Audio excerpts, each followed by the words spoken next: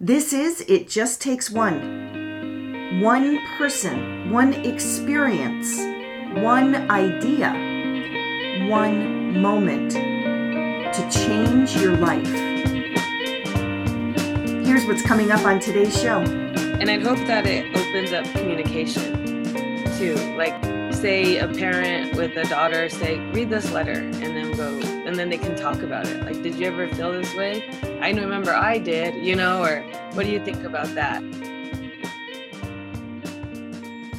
Hi everyone, it's Kelly. Thanks for tuning in today to this episode of It Just Takes One. Today I am going to share an interview I did with my friend Leslie Cordova Trujillo, or as her athletes know her, Coach C. Coach C is an athletic performance and mindset coach, developing champions in all parts of their life. She is also a kinesiology professor and strength coach at Los Angeles Harbor College. Leslie has trained Heisman Trophy winners, All-Americans, Olympic athletes, and state and national championship teams at LMU, Notre Dame, University of South Carolina, and numerous high schools. She's the director of the CHAMPS program at Los Angeles Harbor College, which helps student athletes succeed in academics and athletics. She was voted Star Instructor of the Year by her students, and she is currently married to her husband Jake, and they have two beautiful and amazing kids, Mateo and Angelica. And although she has all of those accolades in the strength and conditioning and coaching fields, in our interview, we actually focus on another project that hasn't made it to her bio yet, coming soon. She, her sister Deanna Cordova, and her friend Kim Jones are the authors of a brand new book called Dear Her. It's a very unique book, and I think Nicole Ari Parker, the actress who writes the foreword, says it very well. She says that is exactly what Dear Her is. A group of women who gathered their tools, put them in a place where others can see them, and turned on the light bulb of decision. Their voices are passionate, strong, and experienced. As I turned each page, I was so grateful for these women sharing their stories. I could feel them taking up space in my mind and in my heart. I wanted to wake up my 13-year-old daughter and read these essays to her. I wanted to listen to her and see where she may have wasted some seconds to let in some unkind, unnecessary, and untrue thoughts, and then find a way to ease them out. Such a great description of this book, and she's right. It is a book that is full of powerful messages from women all over the country who share their journeys. And the bold reminder throughout all of their letters is that we are powerful and we are never alone. I'm going to let Leslie tell you more about that and tell you a little bit more about her life and about what made her want to write the book, and also about some of the exciting things that she plans to do with it. So sit back and listen in as Leslie Trujillo shares her story. Hi, Leslie. Welcome to It Just Takes One. Hi, Kelly. Thanks for having me. Oh, it's so great to have you on. We were lucky enough to be together this last weekend at the Todd Durkin Mastermind event in San Diego. So it was great to see you in person and kind of talk about getting this podcast together. Yes, I always love seeing you in person. I see you on Zooms for coaching calls, but in person is special because I get to hug you and thank you for everything you've done for us. It's true. For those that are listening, I'm actually looking at Leslie right now on the screen, and we often do our calls on the platform Zoom. So it's sort of, think Brady Bunch with lots of little windows and people's faces in them. And so as we got to the event this weekend, I said, I feel like everyone should have a picture frame around their head so that they look the same as I see them all the time on screen. It's always good to connect together. Leslie, you and I actually met through the Todd Durkin Mastermind group many, many years ago. When did you actually join his group? So I was a part of the original. I was in the first one. So it was like 12 years ago. There was around 20 of us in a room in San Diego in February. And so 20 years ago, 2007? Mm. Yeah, 2007. And then I was in the group for around 5 or 6 years. And then I met you right when you were coming in. And I took a break because I just got married and I was pregnant and had kids and was working on my PhD work. I didn't finish the PhD. I changed it to certificate in sports psychology, but I was just doing a lot of things. And I decided to take a break, but I missed it. I missed the community. I missed the growth. I missed the accountability. And so I joined back up again 2 years ago or a year ago. Yeah. Yeah, it's amazing when you find a community of people that are pulling and rowing the boat in the same direction, pulling together. And you do miss it when you're out there on your own. You feel a little bit like an island. For those people that don't really understand the concept of the mastermind, how would you describe it? Man, well, mastermind is powerful, very powerful. I'll tell you that it basically saved my career and it saved my life because I was a strength conditioning coach. That was my background. I was, for Loyola Marymount, Notre Dame, and USC. And then I decided to leave because I was going through some things personally, and then professionally, it didn't pay a lot. It was $35,000 in Los Angeles. Doesn't get you very far.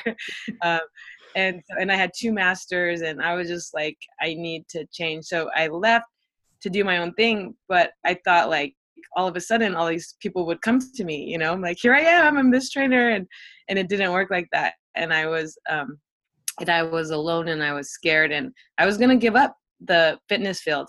I was looking for some jobs. I couldn't find anything that would pay me well. And then I remember I was going to Nordstrom to even look for a job. Like I was ready to give up on my 2 masters. I was ready to give up on my 6 years of experience being a strength conditioning coach. And I was done. And then I got in a car accident I remember it vividly. I got in a car accident on Valentine's Day. And I was like, why, God? Like, why? I'm a good person. What's going on?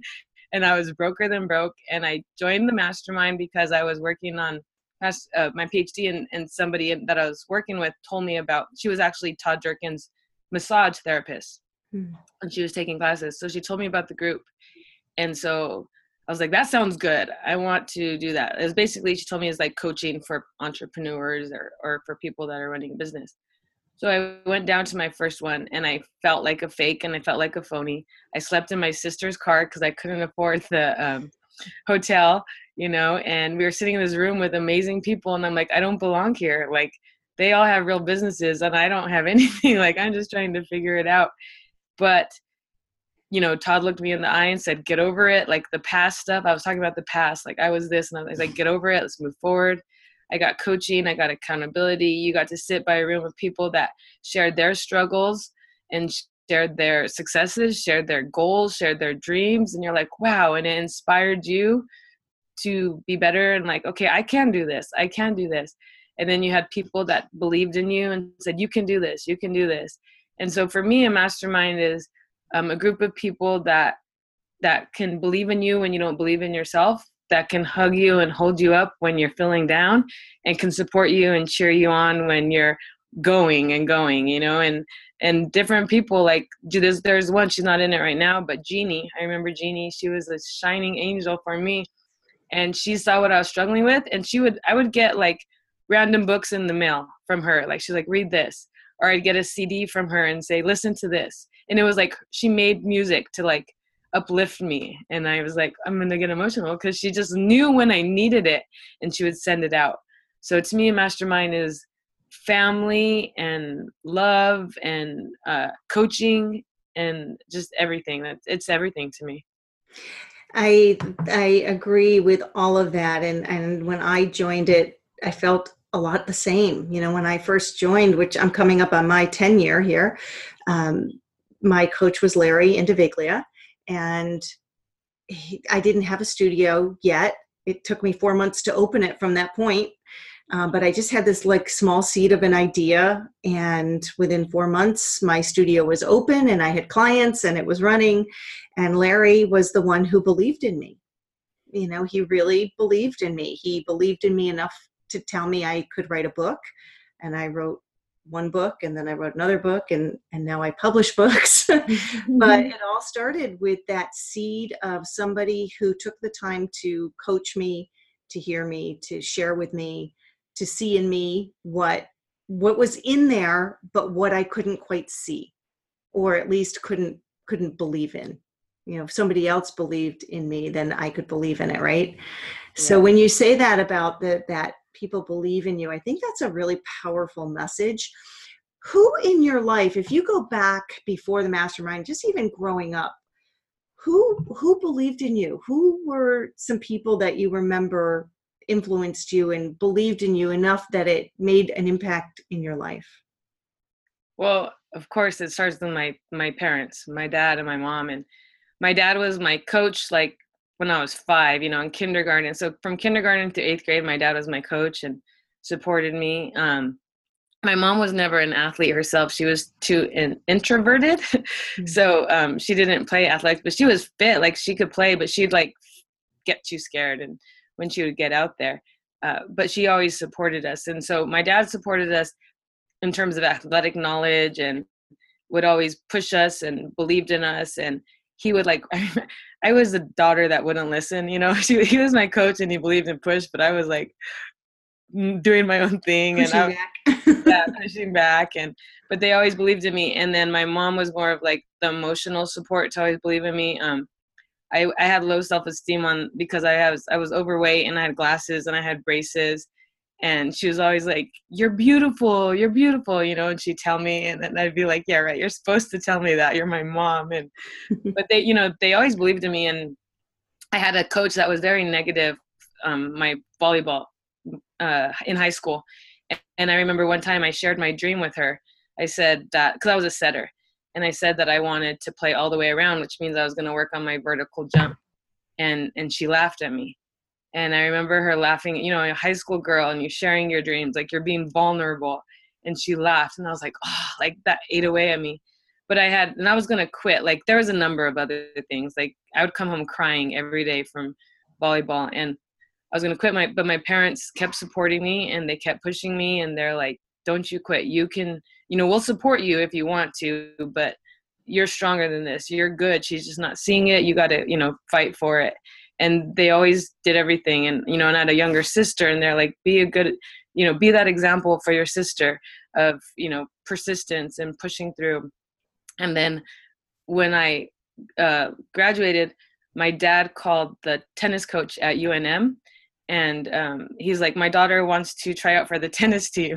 I was like, I didn't know he called, and I didn't know you could try out for tennis teams or anything like that. But he's like, she wants to, and because he always believed in me.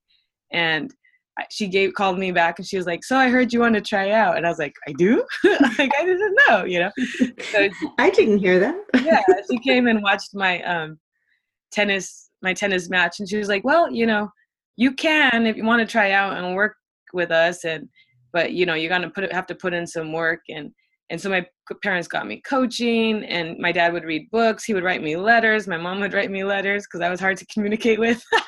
So they would write me letters instead to try and get their point across, because I was not good at listening. And but they were good at writing letters. And that's how I got into actually strength and conditioning. That's how I got first, was at UNM. And none of that would have been possible if I didn't have my dad and my mom supporting me, and my sister to, lead the way with in terms of athletics and not giving up and believing in ourselves. I'm so glad you just shared that. I didn't even know that. I knew some of that. I didn't know all of that. But, part of the reason that we're talking today is because you've been working on this project, this book that you're publishing. Just in a couple weeks, it'll be out. And it's a book of letters. Mm-hmm. And you just mentioned how much those letters meant to you. Talk about the connection between those two things. Did you know that when you set out to make this a book full of letters, that it was because of some kind of influence those letters from your parents had on you? Not till I just said that right now. Yeah, no, not at all. Me either. That was a really interesting connection. Yeah, like I know, I'm getting emotional. I know I have shoe boxes of like letters they wrote, or like notes, from friends, because we didn't have cell phones then. We didn't have like text and stuff. So everything was handwritten. So I had a lot of like notes or cards or things that like meant something to me. I have via letters. And then we went to a private school that, you know, when you graduate, you have a retreat and stuff, and their parents or family members or people would write you a letter about what they wanted to say. And it was so powerful. But yeah, no, I didn't think about that till now. But yeah, those letters are powerful. Yeah, and the power of the written word. What you can hear when it's written and you're reading it that you can't hear when somebody's standing in front of you speaking it. Mm-hmm. Especially at those tender ages, those adolescent ages where nothing your parents say is anything you want to hear anyway. Yeah. And, like with that, I had a journal. A journal always saved me. So from sixth grade to, I need to start again, but to like I got married basically. So 35, I had like, a diary or a journal, and I always wrote. And I was not good at expressing myself vocally. Like people would ask what's going on, and I'd be, I'm fine, I'm good. Like everyone thought I was always this loud, happy clown type person, and I was outgoing and everything was great, but I had, internal struggles, and I would write about it instead of talking about it. That was my healing, was writing in the journals. The cathartic experience of putting it down on paper. Yeah, it is. Writing is a powerful tool. It really is. Or we could do a whole podcast just on that. But I want to talk a little bit about this book. The book is called Dear Her, a really interesting, unique twist on getting motivated and inspiring athletes. And so talk a little bit about, give a little summary of the book, and then we'll talk about where that idea came from. Okay.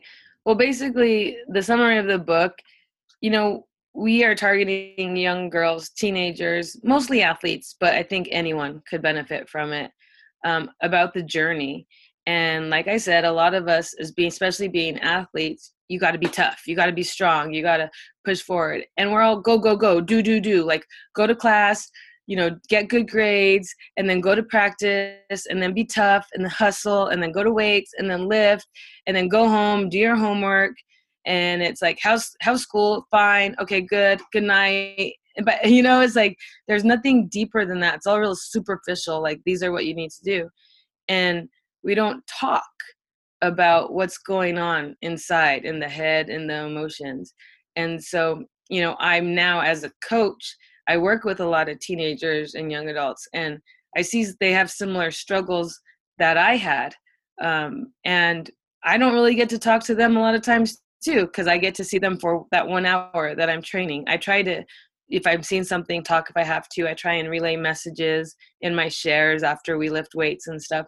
But we don't really get to go deep into, hey, I had those struggles too. Hey, I was afraid too. And they see us as these strong women, as these role models, and we've made it through, but they don't see like that we were just once just like them. So what we wanted to do is to collect letters from all kinds of different women to show that they're not alone, and whatever they're going through, somebody's probably gone through it before as well, and they've made it through, and they made it through okay. So it's this whole book of letters. I'm actually going to read this first paragraph of the introduction because I think you speak to that deeper place very quickly.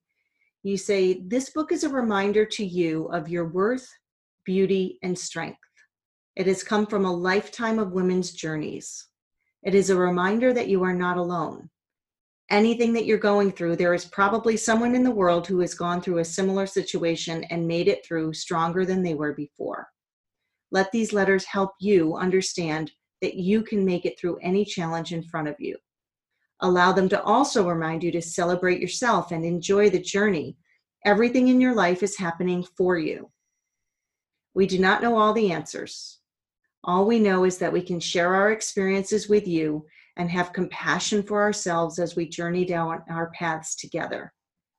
Let us start with the truth. You are enough. You are loved. Yes. So There is, and it's specifically Dear Her for now. There will be a Dear Him coming later. This is really for young women specifically. Why did you choose to do the book just for young women? Well, I was a young woman. What? The easy answer. But I think that a lot of times there's more resources. Now it's getting better, but there's always been more resources for males, as opposed to females in terms of the journey. But also, and I do believe that males have their own struggles in terms of growing up in teenage years, and the Dear Him will be really, really powerful. But with the Dear Her, it was the time. I'm really passionate about helping female athletes. I mean, male athletes as well, but it's just real hard time. I'm seeing these girls right now struggle, especially with social media, with our times nowadays, with the Me Too movement, with a lot of things going on, is figuring out their voice and, finding out the challenge. And like I said, we've also been taught to be tough, right? And all that. And I think, which is great, but I think that we're losing some of it's okay to be vulnerable too, with some of the feminine energy within that. So that's why I wanted to bring that in the Dear Her, like you're going to be tough, and you're going to be that, and that's fine, but you can be soft and you can be vulnerable too. And I believe that's a message that they need that. Yeah. And I have a son, a 13-year-old son, and I have a 6-year-old daughter. So I can see the frailty of the beauty of youth, the beauty of youth. And when we start to lose some of our confidence in ourselves because of the outside world and the voices we're telling ourselves inside our head. Yeah, I agree. And I do think there's also another element, and maybe it is with both for sure, but maybe right now the focus being the young woman, with what you said there, the truth. You are enough and you are loved. What do you think it is about those two sentences? Why do girls need to hear those things? Man, because I've seen that's a fear. It's a fear that they're not enough. They're not good enough. They're not pretty enough. They're not smart enough. They're not talented enough. They're not whatever enough. And so it shows up in sports with not good enough. They afraid to make mistakes, right? Because it's like, if I go out there and I try and then I make a mistake, coach is going to get mad at me. I'm going to sit down. I'm going to pull out. I'm not going to be able to play, right? Or it's afraid of, what are they going to think about me if I make up? So they play in fear a lot of times because they're afraid of what others are going to think about them. Because then it verifies that, yeah, I am not good enough, and then, or I'm not smart enough. Because on our society, we've based stuff based on grades. So what kind of grades are you getting? Not in terms of, are you doing the best for you? Are you learning? Like, it's all about what kind of grades are they getting, and then if you are really trying your best and you're not getting as good a grade as somebody else, then in your mind, you're like, oh, I'm not smart enough. I'm not going to be able to get a scholarship. I'm not going to be able to go to college, right? There's so many outside pressures up us to do, and there's not enough enforcement or encouragement on us to be. And that's the thing with the girls I'm noticing and seeing, and sometimes in our meditation, because I work with athletes, and we'll do a meditation and we'll go through like the body, and yes, we'll be like, that's gratitude for your feet to like get you to run and jump, and let's gratitude for your legs for sprinting, and I'll go through the whole body, what we're grateful for. But then I'll go on, and you just don't have to do anything right now. Like, notice who you are just in this moment. You're just being, you're amazing, you're strong, just trying to let them know in the moment, they don't have to do anything for love. They don't have to show themselves for love. They don't have to score a certain amount of points to get loved. They don't have to get straight A's to get loved. Like, they are good enough as is, but they can work for those things if they choose to, if they want to, right? Because growth is a part of life, but they don't need those things to feel worthy. That's powerful. Coaches have such an important role. I'm thinking about those kids that have that message coming from you, and that true belief that you have in them, that you're showing them when they're working out with you and when you're leading those teams. And there's no doubt that all of us need more of that in our lives. We're talking about it with the mastermind. We still need it. But certainly at those ages when you're really just trying to define yourself and decide who you are and who do you want to be, not just what do you want to do. Yeah. It's a really crucial time. Yeah, it's huge. And I know when I was in high school, I was so concerned about that I wasn't pretty enough, smart enough, talented enough, good enough, and always being compared to the other teammates. Like if I didn't start, then I wasn't good enough, or if I wasn't on the honor society, or I wasn't getting straight A's, or I put so much outside pressure on myself because also I didn't believe I was pretty enough. So that means I had to be smart enough. Like I had to make up for it in other areas, and I put so much pressure on myself. And then sports too. Like I remember, with tennis, I was like, okay, I could never play a game. Like volleyball was better because it was a team sport and I could focus on other people. But tennis was just myself. And I was like, okay, I'm going to lose this next point. And then the score is going to be this. And then what I'm going to tell them when I lost. And then they're going to be mad at me. And, I would go through a whole game. And I hadn't even played the game yet. But I was going through the whole scenarios, whether I win or lose, to, get recognition or defend myself for being a loser. Right. For the criticism that you knew would be coming. Right. Instead of just being present and enjoying the journey and growing. And that's the thing. It's so interesting because obviously I worked with you on this book and I read through. So all the letters in this book are written by just a variety of women. They're not, any classification of women. They're just women who wanted to contribute, and they were writing letters to their younger self. Not all of them were young athletes. A couple of them weren't. Most of them had some experience in athletics.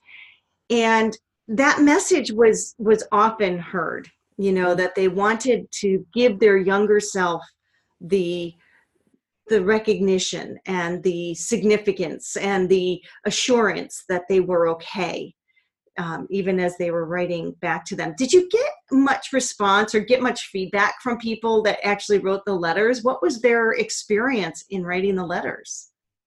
Yes. So one, I love that you said that, because none of these women knew what any other person was writing. They wrote their own thing and then sent them in. And most of the women don't even know each other. And so, yes, they're all different things throughout the letters, but there are some common themes. And that's where you're like, oh, we do go through this. We're not normal. But from all the women, they were so grateful to write the letter. They said that was very cathartic for them, very healing, looking back at their lives and then writing it and seeing what they're going through. And a lot of them too, as with me, you're like, I need to also listen to my own advice as well, right? So you're saying these things and it was healing because you made it through. But then, like that intro says, we don't know all the answers and we're on our own journey. So as you see these things and you learn these things, then we take them with them, and I noticed that in the mastermind, women have similar struggles still. Of not being pretty enough, not being good enough, not being smart enough, especially as an entrepreneur, especially in the fitness area, probably in other ones, but in the fitness area there's a high thing. Do I look fit? Do I look sexy enough? Do I look strong enough? Right? Because that's what's portrayed in social media for fitness, is you're in a sports bra and ripped abs. Yeah, with ripped abs, and I'm like, I don't look like that. Me either.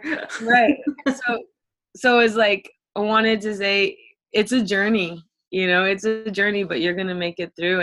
And if we can help these girls at a younger age, maybe they can figure out some tools that'll help them later on, because I feel like I have a lot more tools now, and I still have struggles, but I'm okay with them because I have the tools to get through them. I have a coach to get through them. I have support to get through. I know I'll make it through.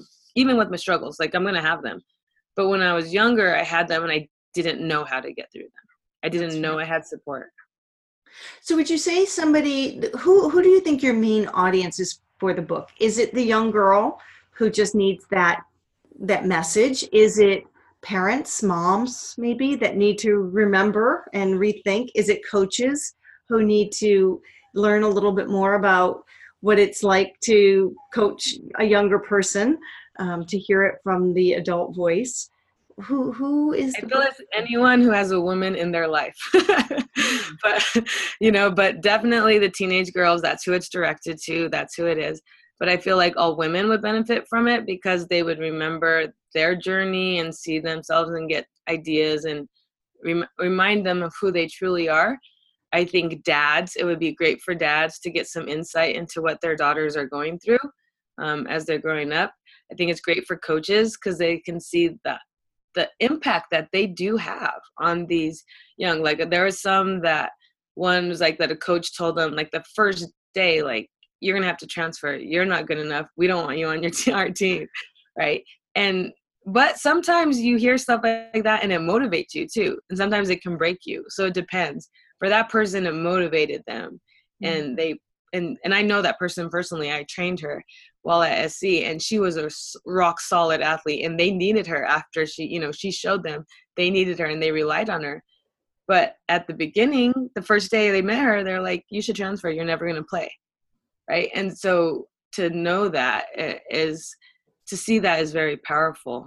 I think coaches need to know the impact they're having, because coaches have a huge impact. And same thing, I had a negative coach and she impacted me in a negative way. However, I've used that in a positive way because I was like, I don't ever want to be like that. I'm never going to laugh at anyone's dreams. I'm always going to support them. If they have a dream, I'm going to show them how they can get there, because I believe everyone can have an opportunity at their dream if they're willing to work for it. You got to put in the work, and it's not easy. It's not easy. You have to put in the work. So I think that if coaches can read it and understand how maybe the inside of what they're going through, the girls, they can help them more. So I agree. I think the coach's role is pretty profound. They do have a big impact one way or the other. I look at the coaches that I had, my dad being my first coach and still my biggest cheerleader. It was a great experience. But some of the coaches that I had, my swim coach, my different coaches throughout cheerleading that I did in high school, each one of them left its own mark. And I look at it with my kids and the coaches that they've had, and the ones that have inspired them and the ones that have turned them away and, just made them not want to even be at practice, more or less, step up and do their best.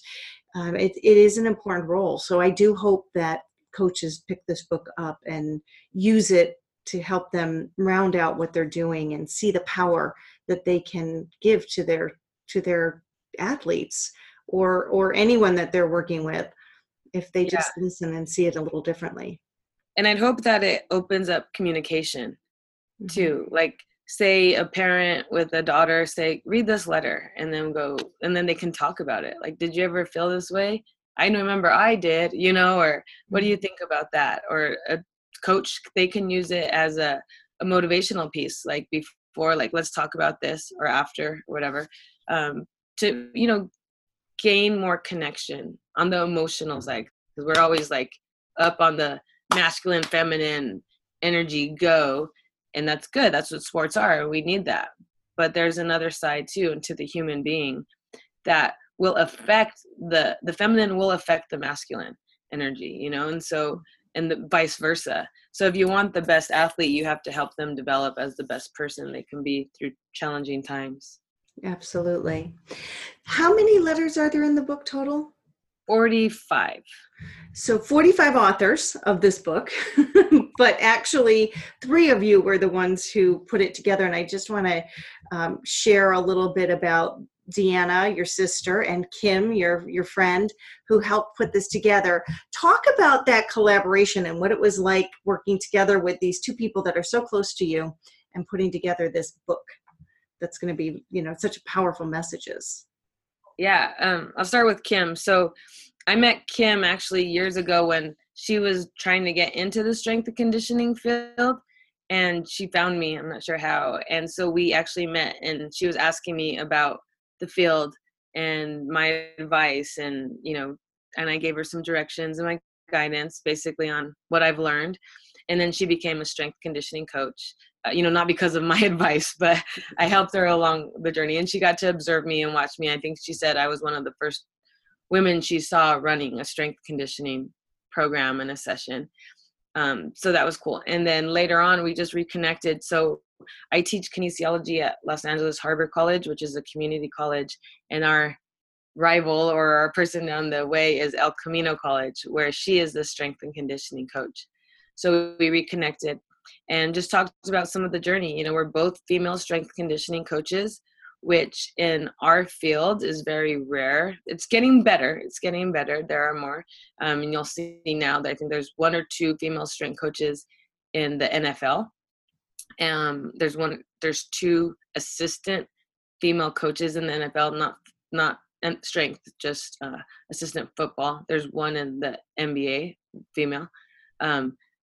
So, there's 1 here, 1 there. Mm-hmm. But, we both worked with, I was the head of football here. She was the head of football there, or baseball. I trained basketball teams. But we just talked about the journey or the struggle of a female in a male-dominated sport, especially for strength and conditioning and for football, and what's that like. So we started a podcast on that called Convos with Coaches, and that's what we were doing. We're just talking about that and talking about the journey.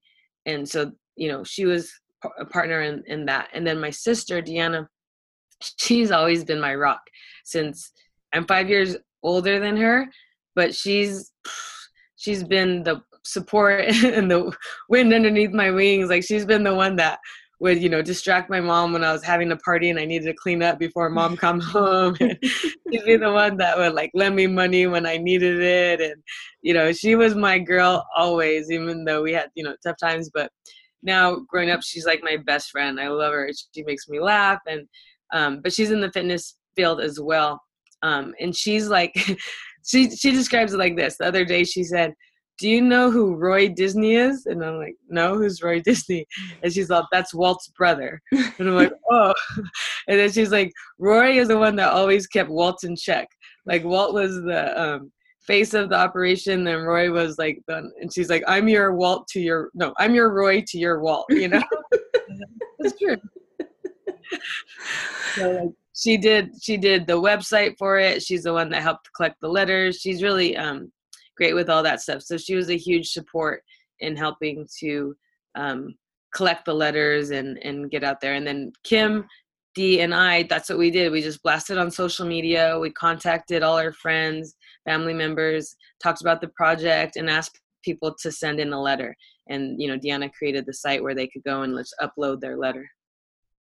Yeah, definitely a great collaboration. And I always think it's so nice when you hear about 2 sisters that are like Roy and Walt, right? But, just that relationship that you guys formed, because it's so easy to not have that and to drift away and to, let sibling rivalries or whatever creep into relationships. So it's really nice when somebody has such a close and mutually respectful connection with their sibling like that. Yeah, when we were younger, it wasn't like that. We would always fight all the time, and I'd always beat her up until she got bigger than me. Then I became her friend, right?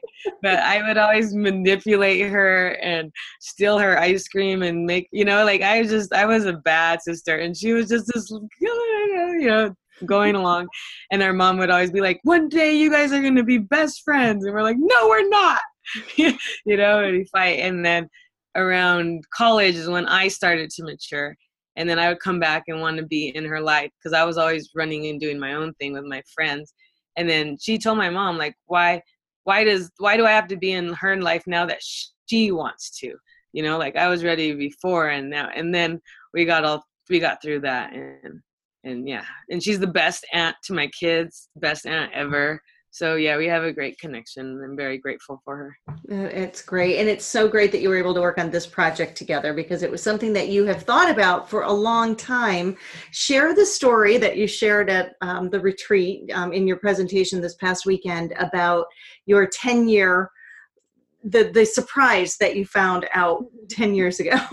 Okay, well, I'll start with the current one, actually. So we had a boy that came to live with us. His name was Alex, and his dream was college basketball, and like me and my husband said, we'll support anybody's dreams in any way we can. And so he came and lived with us the past 2 years, and it was great because he got to be a great big brother to our kids, show them example of following your dreams, working hard for it, and just being a great guy. He's a high school kid, right? Didn't drink, didn't party, was just all about school and basketball. I'm like, that is a great example. He was always home before midnight. I mean, he was never out. I'm like, I was not like that. I'm so grateful for you, for your example for our kids. But anyway, we went to the parent-teacher conference, and each subject, the teacher would give you something to kind of understand what the kids were doing in class. And so this teacher gave us an assignment to write a letter to the seniors. It wasn't even a letter. It was like a paragraph to the seniors on your advice on what you would say to them. And I did that, and I was like, this is a great idea. We should collect a book of letters or write a book, a collection of letters to the girls. So then we went to action and we did all that, and we did it. And then, we're in process. We have everything going. And then there was that 10-year challenge on Instagram. So I was like, well, I'm not going to do this. And then I was like, well, if I can find a good picture of myself from 10 years ago, I will. So then I go back and I found this video of myself on stage. I was getting hot seat business coaching at this event of women coaches. And I was sharing my business, and she was coaching me up on that, and everything was great. And then at the end, I was like, yeah, and I have this idea. Of getting all the girls I used to train to have them write letters to their younger selves or to a younger girl on their journey to help them with self-esteem and, and to really have them believe in themselves. And then I was like, what? I had this vision 10 years ago, but I had it. And this is a lesson that I share in the book, is that whatever dreams you have, whatever visions, whatever goals you have, if they're deep in your heart and they're true to you, and they're put there for a reason, right? And so just listen to them. And life may get crazy, may get in the way. Like, I went on and got married and had kids and did all stuff. But I wasn't ready for that book at the time. Like, it came to me, but I wasn't ready for it. I had some more growth to do. I had to put myself more in a higher elevation. I was still struggling with myself, self-esteem and journey and things of that nature. I had to do some growing. I had to learn the struggle, like even with being a wife. That's a whole other journey of figuring that out. And then being a mom, that's still a journey, so there's all these things. And then I wasn't training as many girls as I was at that time. I didn't have you in my life. I didn't have Scripture Publishing in my life. I didn't have the Todd Durkin Mastermind in my life at the time. So it was like, it's the time now. It's the time now. But I had the dream or vision goal then, but it was like more growth had to occur, more pieces of the puzzle had to come into play. And now it's here. And it's here. I love that story. I loved it when you first shared it, and I loved it in the presentation last week. I loved hearing it just now too. I think that, so many times we come up with these great ideas, there's like, this flashbulb moment, like, ooh, that sounds great. And then because of all those things, you don't have enough energy, you just don't have enough momentum to do anything with it. And so many of them then just drift away and never to be heard from again. But like you said, the ones that are really true to you in your path, they stay. And they may not be in your head. They may not be something you think about every day. You may completely forget about them. But when the time's right, they resurface, and here you are. So I think that's a great message for people, sort of a message of hope on your dreams and your creative visions that you might have in your life, that the ones that are really meaningful will come back. If this isn't the right time, they'll find their way. Exactly. And I think, like, if you just show up, and I heard somewhere that desire means of the Father, or, so it comes from God. So if there is that desire, and it is heavenly sent or universally sent, whatever you choose to believe in, godly sent, it will come back again, in different ways. It'll show up. And for us, how it showed up was, letting this boy come and live in our family, with our family, and then going to his high school on parent teacher night. And so doing good in the world, reminders will come to you, so as long as you're doing that, God will let you forget. Yeah. He'll bring it up when the time is right, you know, and that's what Yeah. Puts the stones on the path, and you just have to Mhm. find the pebbles and pick them up. Yeah, Yeah. well, it's exciting, and it's been exciting to work with you on this project. To talk a little bit about just the process of publishing a book. How has that been for you? I'm just thinking there are probably listeners out there who have thought about writing a book, didn't know where to go or how to start. What's your message to them now that you've been through it? Everyone needs a coach. Always, everyone needs a coach, right? Yeah. So ours was ours was easier, I think, um, because we had a coach and we had support, and then my dream's always been to have a book, write a book, but and it's been for years and I haven't. But then I was like, well, all I have to do is write an intro and one letter, and then we get all the other letters from everybody else. So that was our way of working around it, and it came out beautiful. But then, we have the vision of what it was, and so how do we put it all together? So that part has been like, what do I want to give to this world, and trying to put it together. What is the main message? And then we have the story of the butterfly at the beginning, and how your struggle will become your strength. And then the story of the bamboo, how there's going and you're doing the work, but you're developing your roots in the ground and you don't see any growth. So we wanted to bring that in. So I have a friend that's an artist, Lucinda, and she drew our cover, and I gave her the vision. We had a couple of going back and forth. Like, she'd do the first one, I said, yeah, can you do this? And she'd do the second one, I said, yeah, can you do this? And then the third one, I think it's beautiful. It's a girl reading a book and there's butterflies coming out of it and there's bamboo. But then it's always like, and then we had the color, and we were picking the color and it didn't pop right. And we're like, well, can you change this color? Can you do this? So it's not back and forth. And then the edits, right? So we were trying to do the edits, and I kept telling Kelly, can you fix this? Can you fix this? And then, it's like we're perfectionists, and sometimes you just got to go, but definitely none of it would have happened if we didn't have a coach and we didn't have the support to run it. So it's been exciting though. Like, now I'm actually getting really excited now, because it's actually like I physically held the proof in my hand, and that was so cool. But we changed some things and did some stuff. So now that when we get the second proof back of the real one, like the finalized one, that's going to be so cool. And then just telling people about it. I'm excited to like gift it to all the girls that we're going to give it to. That's what I'm really looking forward to, is gifting it to the girls. Yeah, it is. It's a really beautiful gift. In addition to that, though, there is another purpose behind it, and you guys are actually going to use the proceeds for your foundation. You want to explain all about that? Yeah, so we're creating a foundation called Strong Her, Fast Her, and all the proceeds will benefit it. And the idea behind it is to go especially like into the inner city and go into places where they don't have the resources for strength and conditioning or sports psychology or support for female athletes, and run like some clinics and do some supports.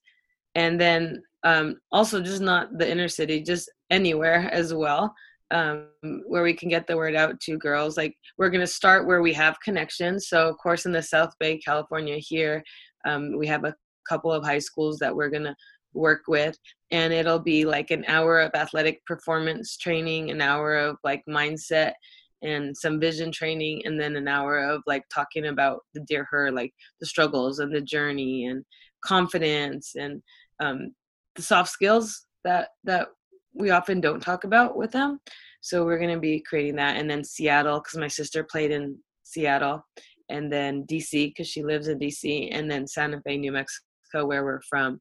A lot of our old high school teammates are now coaches, and so we'll go there. And then, anywhere else that will have us. I know some people in the mastermind already were talking to us about hosting clinics in their city or at their schools with different organizations. But we just want to, I guess, create a movement of bringing awareness and strength to these young girls and teenagers. Yeah, and the book is just the door that's going to open so that you can walk through it. There's so much more behind it. But I always like that when authors choose the foundation, that is meaningful to them, or they create one to then continue to spread that goodness to people behind it, and the kindness that will come, and the help and support that you're going to be able to give these young female athletes just because somebody else got the gift of reading the book, and it's just that pay it forward concept. So I commend you for that. I think it's a great thing. The book is also being launched on March 12th. And so there's a special reason for that date. Tell them about that. Yeah, March 12th is my dad's birthday, or Dee's and my birthdays, both of our dad's birthday. And, he has always supported us and loved us. And he's a kind of embarrassing dad that when you're growing up, you're like, Dad, stop talking about me. When you meet everyone, you'd be like, this is my daughters and they do this and they're great. And, and you'd be embarrassed by it. But looking back, he's just a proud father, and it was really, really cool. So he's the one that taught us a lot. I mean, he's the one that got us into sport, really. And he's the one that taught us a lot about the mindset and believing. And so it's just a great gift. And, Dee was actually a really good teenager. She was, she had her struggles, but she wasn't as wild, I guess, as I was. She learned from my mistake. You know what? She was more undercover. She hid everything. That's what it was. You're giving away all the secrets. Yeah, I know. I was a little bit more obnoxiously loud, and so hard as a teenager to run, and so, we both were struggles at times. So just a nice gift back to our parents, to say thank you for supporting us all these years and all the tough times all the worrying we brought on. Yeah. And, after you had mentioned that thing about the letters, I think there's sort of that divine circle of life feeling, that he used to write you letters, your mom used to write you letters, and now on his birthday, you're going to give him all these letters. Yeah.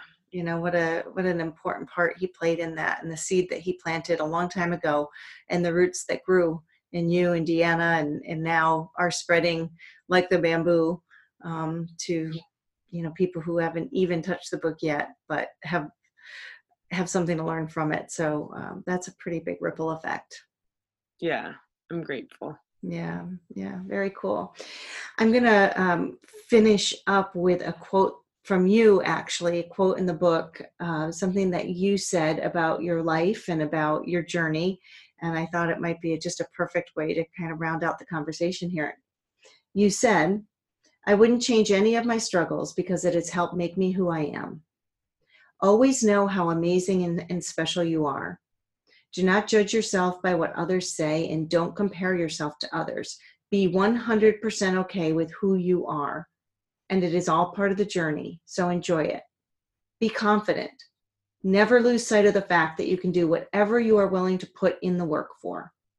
Have fun, enjoy, laugh, and don't take yourself too seriously." Yeah. Yeah, I think that's a really good a final thought for people. We talked about that at the retreat this weekend. You gave you stood up and talked about that great little presentation, I suppose, a little comment about how important it is to have fun. What's the message you want to leave for the listeners with that? Yeah, that's what we're here for, right? It's life. It says life. We should have life. And what does that mean? It means you have a spirit, you're happy, you're enjoying, so when we're hard on ourselves and what we're focusing on, it changes our energy. So when you're focused on light, when you focus on laughing, when you focus on gratitude, when you focus on the energy that will pull you up, even in the hard times, there's going to be hard times, but you focus on that, that's what life is, it's enjoying every single moment, because we might not have another one. And so laugh, and play.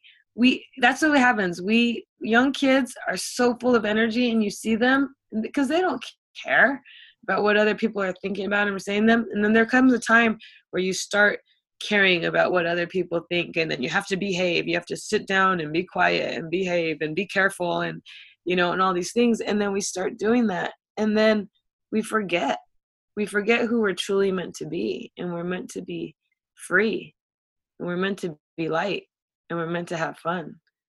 So whatever you got to do to find that, and it's not really a long journey, it's really a decision of doing it and being present and focusing on it in the moment. Fantastic. Such a good message. I end every podcast episode with the question that I'm always curious about, because I think it means something different to everyone. But Leslie, what does "it just takes one" mean to you? It's so powerful. I would say, God, I mean, the power of one, right? The power of one. I believe that a lot of times we just get stuck. I guess inertia, we're just there, which is, I always tell people, it's the hardest thing to overcome is inertia. So just one step starts that process, just that one step overcomes that inertia. So going forward, or if you're working out, that last one rep, that's the one, that's the money maker, as I tell everyone, that's the money maker right there. That one rep, is everything to you. Or, just that when you're struggling and someone just gives you that hug, that one hug, that one hug you needed to do that, or when you're going through a hard time and that one person calls you up and says, "Hey, how are you doing?" and laughs, or just that one call, to me, it's just the power. It just takes one. We don't have to do so much. Just keep it simple, take one step, do one phone call, give one hug, do one smile, just one thing to shift the energy, just one. And don't forget to do that one last rep. Yes. I'm with you on that one. Leslie, if people want to hear more about Dear Her or about your podcast Convos with Coaches, or they want to know more about you, where can they find you? What's the best place? So the website is Convos with a V, like conversations, right? Convoswithcoaches.com. There's a Dear Her link there. So you can link onto the Dear Her. I mean, Dear Her will be on Amazon as well. I'm on Instagram as LeslieT_CoachC. And then we have a Convos with Coaches on Instagram as well. And we're in the process of making the Dear Her one, which we are going to use the background of our sketch, the Dear Her sketch, and put positive quotes up there with different colors. It's going to be really cool. And then have pictures of different girls thriving in life. Fantastic. Sounds awesome. Thank you so much for joining me today. It's always fun to talk with you and just to see your smile. And you are beautiful and you are shining and you're so full of light and fun. Thank you, Kelly. I love you so much. And I'm so grateful for you because you're a huge part of this project. And I believe it's going to touch a lot of lives. So thank you. I agree. And thank you. Love you too. And I will talk with you soon. Okay. Sounds good. Bye. Bye.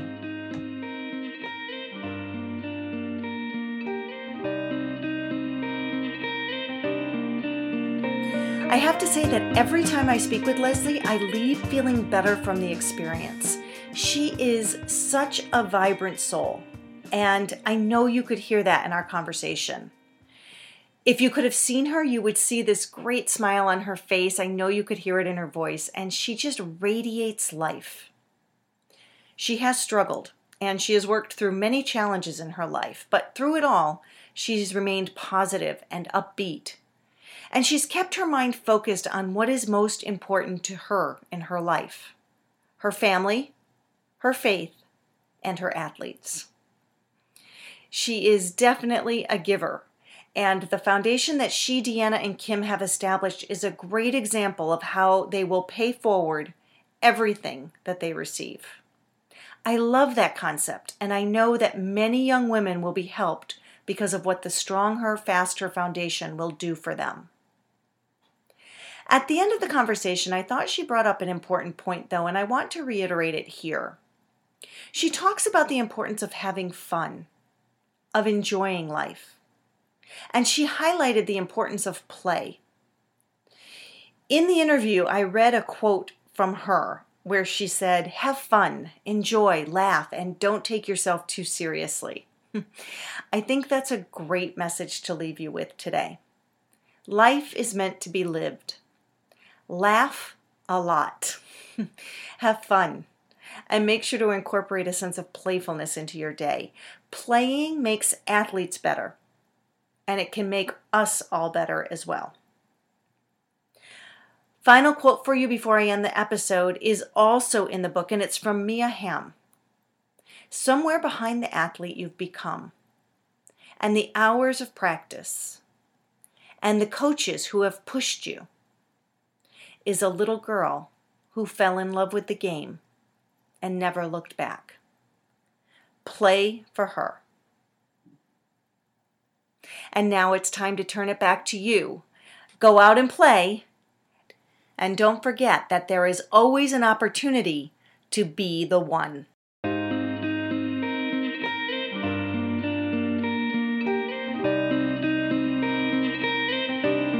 If you enjoyed this episode of It Just Takes One, be sure to subscribe to the podcast on iTunes or wherever you get your podcasts. And feel free to share episodes with your friends as well. The more the merrier. Stay tuned for our next episode, coming soon.